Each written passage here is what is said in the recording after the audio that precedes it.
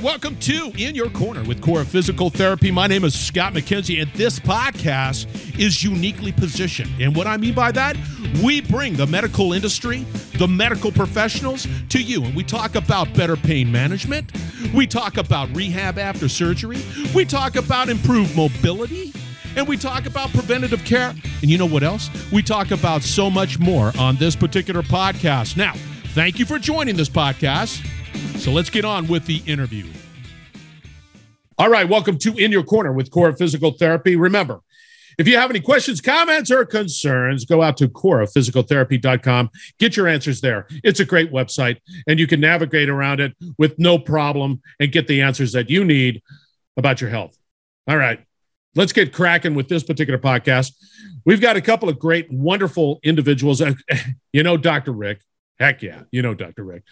So for the listeners out there, let's go down. Let's start with a little 411 on you, Mike. Just give us a little background on who you are, and then we'll go into Jason, and then we'll just pass it over to Dr. Rick. Give us a little background, Mike. Well, I've been in the business for 40 years of broadcasting, been a Cardinal broadcaster since 2006. We also have a podcast, in case you can't tell behind me, ClavesOnline.com. You can check us out. We have a number of great interviews and podcasts that we conduct. Okay. And that's basically me. And I'm going to help out Dr. Rick tonight, talk to one of my favorite people, and he is Mr. Jason Isringhausen. And if you go down, if you look at the video, you can tell that Mike and I go to the same barber. All right, Jason, give us a little 411 on who you are, outside of the fact that if you go out to Isringhausen, you will find his stat card out there, and well, it's pretty impressive. Why don't I do that? Yeah. Why don't I do this? I can just kind of intro him and just let everybody know a 16-year career in the big leagues, 300 saves in his career, 47 in the year 2004, 7 seasons of 30 saves or more. He's also been a 2-time All-Star and a World Series champion. He is Jason Isringhausen, and he has seen a lot and done a lot in that course of time. Jason, thanks for joining us. Hey, guys. How are you today? Great. We're awesome. All right, Dr. Rick. I mean, geez, Jason, you don't have to do much heavy lifting on this show, because apparently Mike just did it all for you. Making it easy on me. He did. You just sit back and answer questions from Dr. Rick. All right. They're all warmed up there, Dr. Rick. Make it happen, Captain. So first of all, I want to thank Izzy. Thank you. And Claves, you guys are awesome. So we're going to obviously talk about baseball tonight. We got 2 fairly famous celebrities. One really famous celebrity and one pretty famous celebrity. And then there's you. And there's me. Okay. Pulling up the rear. So Izzy, 16 years in the bigs. Tell us about your career, number one. Tell us about your injuries. Tell us about your rehab, and just give us an idea of what 16 years of Major League Baseball does in terms of breakdown, the need for rehab, the need for surgeries, and kind of what your career was like. Yeah, I got drafted in 1992 by the New York Mets. Got back. I made it up to the big leagues in 1995. Come 1998, after a couple of years of dealing with some elbow soreness, I had my first Tommy John in 1998. In college, I had a little bone spur, so to speak, or a calcium deposit, and they took that out. It was actually in the ligament, that the ligament had torn a little bit. So we repaired that with the first Tommy John in 1998. Dr. David Alchek did that in New York, and along with Dr. George Paletta, who became the Cardinals team doctor. And we just, that was the start of many off seasons of rehab. I'm up to number 18 surgery now. Throughout my career, I went through 3 Tommy Johns, some bone spurs in the elbow again, some forearm tightness, some forearm strains, some shoulder surgeries. I had the labrum torn. I've had the bicep tendon shredded, had a meniscus tear in both knees just from the overuse. And, it just became a normal thing for me to spend my off season rehabbing. And that was my normal off season, was going to the physical therapist, maybe having a little clean out procedure every year. And, heading to the physical therapist and working with the same guy all the time here in town where I was near St. Louis. And it's just, without rehab, it just never would have happened for me. Tommy John is a surgery that you start to feel good really quickly, but you still have to have that period of letting the bones heal, because they do some drilling through the bones to wrap that new tendon around. They figure eight it between your and your elbow, and then it has to grow into a ligament, so to speak. And it just takes time. It's a waiting game. It's usually a good year and a half, 2 years before you're back to normal. The last thing to come back is that touch and feel, being able to place the ball where you want it again. But it's, I got used to rehab, and I think I know it better than some rehab coordinators.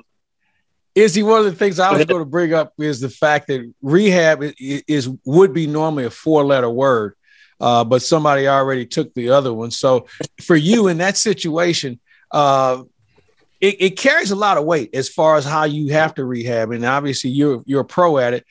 What were some of the things you had to learn about yourself during that process? Because I've heard different stories about how guys took on rehab, but you're a veteran. I mean, you could probably write a book on it. So what are some of the things you try to take away from rehab so the next injury that came along, you'd be better prepared for?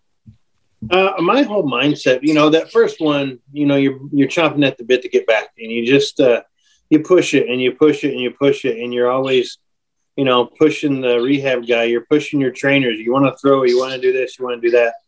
And, people a lot smarter than me developed this protocol for the Tommy John surgery. And, it pays large dividends to follow that protocol.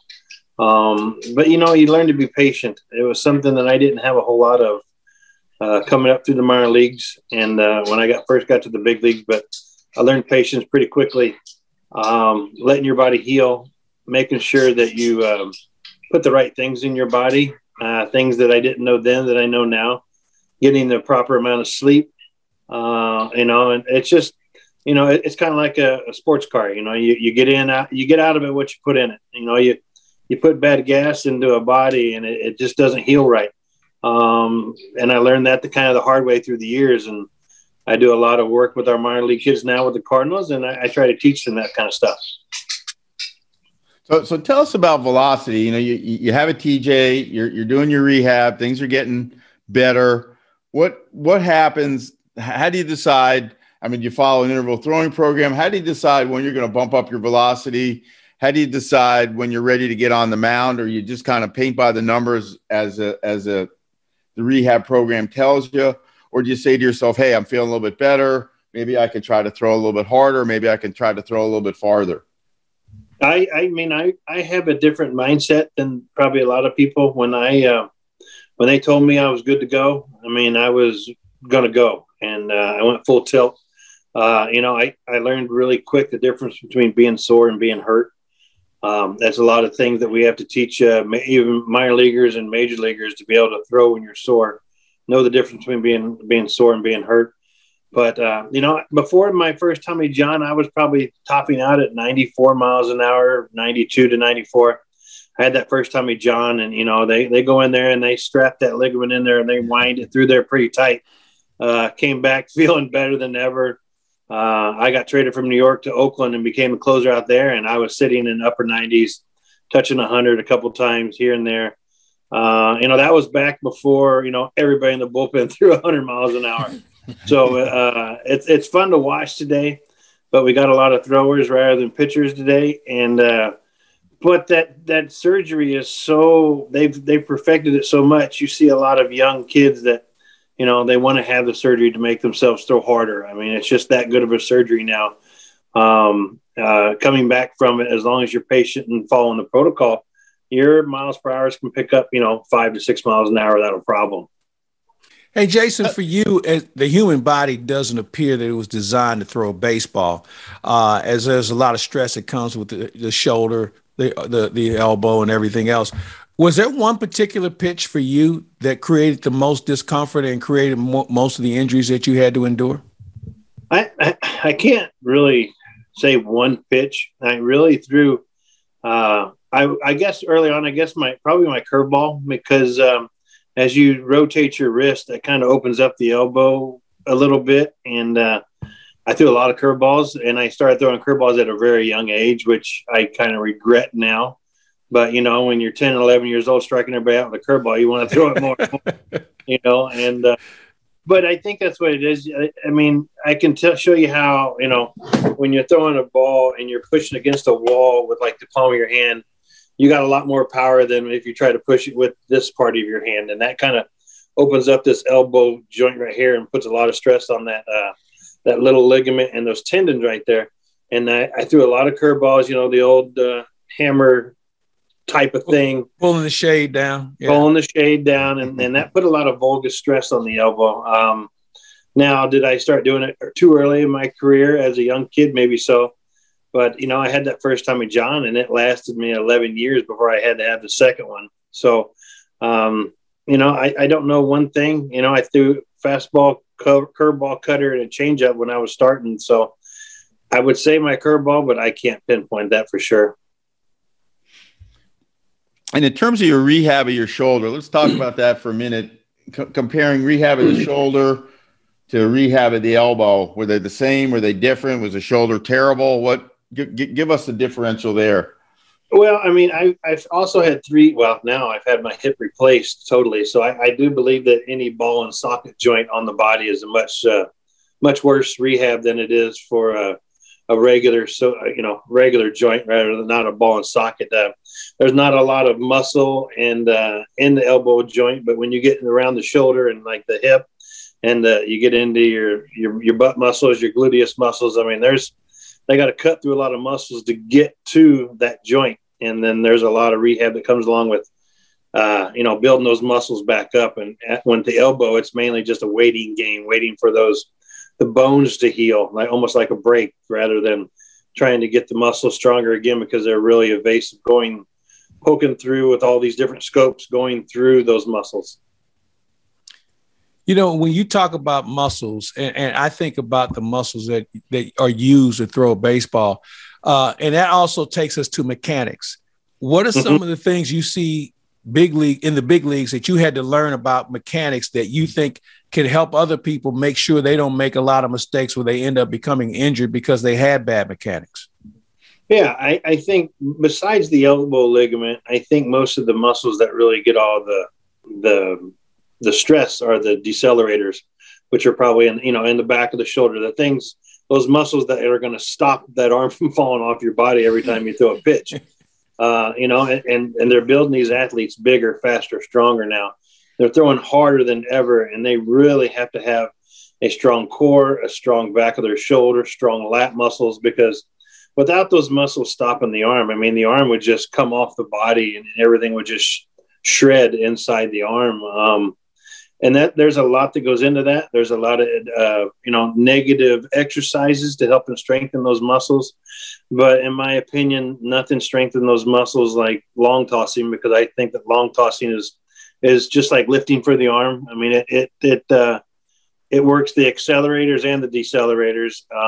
You can stand there and do, the so-called Job empty can exercises all day long, but nothing really will simulate throwing a baseball. So let's talk about the young kids for just a minute. You kind of mentioned that a couple times, and I think everybody wants to hear two things. What's the difference between, let's say, Bob Gibson's era, your era, and the kids now? And how do kids, you look at your era, you look at Maddox, look at some of these guys that just had pinpoint accuracy, and then you look at the kids today. So kind of walk us through the change in philosophy or the change in eras from maybe those three, and then what are we seeing today? Well, I think a lot of it has to do with the specialized training that these kids go through from a very young age with the select baseball, and it goes back to the old saying of, if you look at the strike zone back in the day used to be more horizontally, now it's more vertically, and it goes with all this launch angles that they're teaching the hitters. Back in the day when Gibson or throwing, those baseballs were not near wound as tight as those baseballs are today. I mean, these things like today are like golf balls, and the bats are totally different. I wish we would have had more radar guns back in the day to see how hard some of these unbelievable pitchers, that year that he had the 1.1 ERA, I would have loved to have seen. I think he probably threw mainly just fastball, slider, but yeah. I mean, 2 devastating pitches that no one's been able to accomplish since then with the ERA. I mean, he was the reason they had to lower the mound because he was making it look so easy out there. And, and as the game has evolved, the players have evolved as bigger, faster, stronger. Back in the day, you had Frank Howard, who was the monster back in the day. And now you've got 3 or 4 guys on the team that size, with Judge and Stanton and guys on the Yankees, stuff like that, and Luke Voigt. These guys look like bodybuilders now. And back in the day, they were tall, slender, country farm kids that, every year, every offseason, they had to go home and get a job because there wasn't the kind of money there was today. These guys train 365 days a year. So they're bigger, faster, stronger. They throw harder. They hit it farther. And as the game evolves with the analytics, we're learning how to throw vertically in the zone, which means that these kids are being trained to throw harder. We have these driveline performance labs that teach these kids how to throw with weighted balls and get the most out of their body, the most velocity they can get. And it comes down to the velocity up in the zone more than hitting the corners, which way it used to be. We have a new CBA coming up, a new collective bargaining agreement, and they may change the strike zone. So it seems like this game it goes one way and then it goes back the other way, and then it's going to go a different way and it's going to come back to the old way. The game keeps evolving. It's that the train's never going to stop. And we just have to try to keep that. We try to keep our players, one step ahead of the hitters for me as a pitcher and working with our pitching. But I see a lot of more kids now that all they care about is throwing hard. They don't care where it goes. I would love to see some kids, back off and maybe throw 85% and work the corners more rather than throwing it right down the middle or up in the zone. The art of pitching is kind of depleted, I think, in the minor leagues and in the big leagues. It's all about horsepower now. But I do believe if the strike zone changes again and goes back to the wider strike zone, then we're going to have to be, totally different pitchers. And, we've combated the high, the launch angle. Before it was a sinker, and these guys had to learn how to lift that. They learned how to lift that. So then we started going above the sinkers, and now we're going to see what's happening with the strike zone, and we'll see how we have to adapt to it again. You bring up Gibson, and I remember the 68 series. He had 17 strikeouts in game 1, and everybody kept looking for fastball, slider. He threw 4 curveballs in that one game, and all of a sudden Detroit was done. I mean, they had because they'd never seen it before. And He didn't really throw it a lot during the season, but because of the fact that he knew that they had scouted him, he wanted to just give them something else to think about. So we don't know what the velocity was. Let's just say he was throwing 95 with a nasty biting slider. So now a guy sitting in the on-deck circle said, look for the fastball, look for the slider. Now he sees a curveball. Now that it was game over. That's why he ended up with 17 punch-outs. Hey, with that said, and you brought up velocity, are we missing, or kids being missed because they don't throw 92, 93 as a child, but they may have good location, but because they don't have the velocity, we overlook it, and maybe that kid survives longer than the kid who's a guy who's throwing 90 plus? Yeah, I think so, totally, because I think one thing that's happened in the industry is those old-fashioned bird dogs who are out there all the time, going to high school games, going to find this kid that does something good. It's all on computers now, and they look at the fancy numbers. They look at any pitch and strikeouts, and they, once they see a guy like that, they go check him out. And most of those kids are throwing harder than the others. It seems like we're trying to draft we love as pitching coaches. We love those big horses that are 6'5" and 210, but there's a lot of 5'10", 195-pound kids that can paint on both sides of the plate, that are going to show you the difference between a pitcher and a thrower. But the throwers are the ones that get all the attention because of the horsepower and the strikeouts and all the so-called, I guess, the sexy numbers, the strikeouts and the lighting up the radar gun. Those are the kids that get noticed, and those are the kids that get drafted high. And usually those kids are the ones that leave the little towns and they go to the big universities and they get all the exposure. And then they end up with Tommy John 5 years later. Yeah. I mean, that elbow can only take so much stress. And, the more we put on it, it's like you said earlier, it's an unnatural act to throw a baseball. If we were all fast pitch softball pitchers, maybe our arms would be held in head a little bit better. So what are the risks of throwing? You have a kid, parents are listening to this, their kids are 12, 13. Number one, when do you think it's okay to throw hard and work on velocity? What's the age differential there? And do you see a lot of injuries? As an orthopedic surgeon that does primarily sports, I mean, we're doing TJs on kids 15 years old, and all they're doing is working the radar gun. They're not really learning pitching technique. And a lot of the coaches that I talk to and their patients, they're ex-Cardinal players, a lot of them are, slow down, don't throw so hard. So what are the injuries? What are the risks of throwing hard when you're young? And when do you feel it's safe for somebody out there to really try to work on their velocity? Well, I was able to throw hard when I was younger, but that's just, I think that's a God-given talent to be able to throw hard at that age. My whole thing with the younger kids are trying to teach them not to throw breaking balls too early. I know that the select teams, they all want to go to the national championships and this and that. And when you have a good breaking ball, they want to throw it a lot because it's harder to hit. But, if I was in charge of one of those organizations, I mean, I would be fastball, sinkers, and change-ups. I think, as you would know as a doctor, I don't think it's healthy for kids to be throwing breaking balls until you could if you could actually see when their growth plates are done, that kind of thing. And x-rays show that, MRIs show that. Because I don't think if those growth plates haven't closed up yet, there's so much stress on those bones and those ligaments. The best pitch in baseball is still a really good changeup. And if somebody can master that at a young age, they're ahead of the game. But I understand it. Parents think that their kid's the next, Max Scherzer or the next Adam Wainwright, and they want him to go to a big school. They want him to get a scholarship. But as I heard John Smoltz said one time, if he's good at baseball in the summer, in June, he's going to be good at it again next June too. So let him play all sports. I just think those kids throwing year round is a little much. Yeah. Hey, you mentioned Adam Wainwright, and I've always felt when you look at size and strength, he is the poster child for guys who learn how to pitch. He doesn't have a lot of velocity. He'll tell you the hardest he may have ever thrown might have tipped 93, but he's been around for a long time because he had great control, good location, and he had TJ as well. But it just goes to show you don't have to be this big, strong brute and throw 98 miles an hour to be effective. And I think Adam certainly points that out.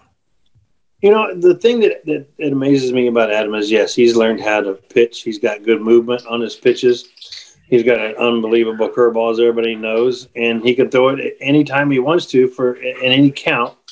And, that just makes his, say, I think maybe this year he probably topped out at 92 at times. It just makes that 92 look 98 when they're looking for that big curveball. Him and Yadi work unbelievable together. I mean, I don't even think that they hardly even give signs to each other anymore. It's fun to watch.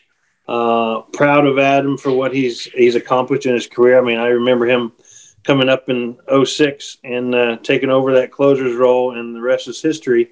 After my hip surgery, and just watching him evolve from, green behind the ears kid in Atlanta to what he's become now, to be a franchise idol for one of the best franchises in baseball. It's pretty amazing to watch. He's got one more year under his belt coming up, and it's going to be fun to watch him do it again. I think what he does is he's very competitive, and, he doesn't give in. He's going to his main goal is to outlast that other pitcher on the other side. So, it's going to be fun to watch him do it again. Hey, final question for me, Izzy. And by the way, I realized that you probably had more days in rehab than you had saves in the major leagues. Not to mention, you probably have your degree in kinesiology because you know the human body as well as anybody with all the surgeries and rehabs you've gone through. But as I finish, what advice do you give parents and kids? Because all parents have throwers. They don't have pitchers in their families. What advice would you give both as they try and move to the next level, aside from trying to have fun with this? Well, I always try to tell the kids to have a little fun, but, listen to your body, and I think parents need to listen to their children, when they're sore, don't push them, especially at that younger age. They're sore for a reason. And I remember I was never sore as a kid. I could throw all day long, but then when it started to get sore, I knew that there was something wrong. But I think the main thing is to trust your gut. Let kids be kids and let them play other sports. I think, athletes are going to be athletes. Give their body a rest from doing one sport over and over again. That way they don't burn out for one and they don't overwork those particular joints that are getting all the work in. And I think my best advice is whatever got you to this level is not necessarily going to get you to the next level. So be open to change and be open to growth. Oh, that's awesome. Hey, listen, you guys, thank you very much. I mean, this was tremendous, and thank you for your time. I think the listeners out there, really get a treat listening to you guys talk about a storied career for both of you. So again, thank you. No, anytime, thank you. Rick. Good visiting with you. And now I'm going to go ice my body down. No. All right. I have a couple of questions. One of the guys that I used to get frustrated with when I was watching a lot of baseball is Greg Maddux. He was the one that just never threw really hard, but he was getting people out, and it was just driving me crazy. And you bring up a good point about just the ability to be able to hit those spots and be able to pitch properly. And I always was amazed with Greg Maddux. Now, back to Bob Gibson. So you go out on YouTube, right? And I don't care if he's pitching whatever he's pitching. He's just an intimidating figure. Even on YouTube, I even get nervous watching him on YouTube. Like he's going to yell at me. And I don't know why. He had those eyeballs that looked like they'd go right through you. Yeah. A lot. I mean, I think a lot of it had to do, with the black and white pictures back in the day, but the whites of those eyeballs would look like it'd stare right through you and burn a hole right through the middle of you. And the other thing he had working for him is he had that aura where he didn't talk to the opposition. And if you were on his team and he was pitching that day and he saw you talking to the opposition, then there was going to be a conversation that you didn't want to have. He may have been one of the most intimidating pitchers we've ever had in baseball. I agree with you 100%, Mike, because like I said, I go out to YouTube and I'm like, yeah, just let's check out some Bob Gibson. And I'm getting intimidated and it's all digital, It's like, I don't want to walk away and disappoint Bob digitally. That's for darn sure. Now, one last question. This is to you, Jason. Tell me, now you can tell everybody else, but I want to know the immaculate inning. Tell me about that. There's the immaculate inning. You struck out a bunch of people on 3 pitches, 3 times. Well, how was that? I think of it as this. I was taught at a young age, in 3 pitches or less, the guy should be in the dugout or on first base. So my job is to throw the best pitches I can throw and throw it for a strike. And, it just happens one of those days, you get strike 1. You get a foul ball, and and then the next pitch is going to be a curveball, probably to strike them out. Because, once I got 2 strikes, that was my mindset. If I got 2 strikes quick, it was to strike them out and get them off the field. And it was just one of those days where everything clicked. It's not the easiest thing to do. There's been guys that have done it maybe more than once, but it's nothing more than just throwing strikes to not giving the guy. What I can't stand about today's game, they'll get 0-2 and they want to get to 3-2 because they think they're going to trick this guy. And I'm like, just bury them and get them off the field. And, I still to this day teach those kids 3 pitches or less, put them in the dugout or put them on first base. We're going to, you're going to be out there a while. That's interesting. I just remember as a kid, I would jump into the batting cage, the 70 miles per hour batting cage, and it scared the hell out of me. I thought it was the fastest thing known to man. All right, you guys were just absolutely wonderful. And I know that Rick can concur. Really appreciate your time being on In Your Corner with Core Physical Therapy. Thank you guys very, very much. Thank you very much. All right, once again, listeners, remember to go to corephysicaltherapy.com. It is your one-stop shop. Go out to that wonderful website, root around, navigate. It's got some great answers. It might not have Rick's answers out there, but it has good answers. There you go. It's just sort of like digital trash talk right there. All right. Again, listeners, we're going to have a great conversation shortly, so stay tuned.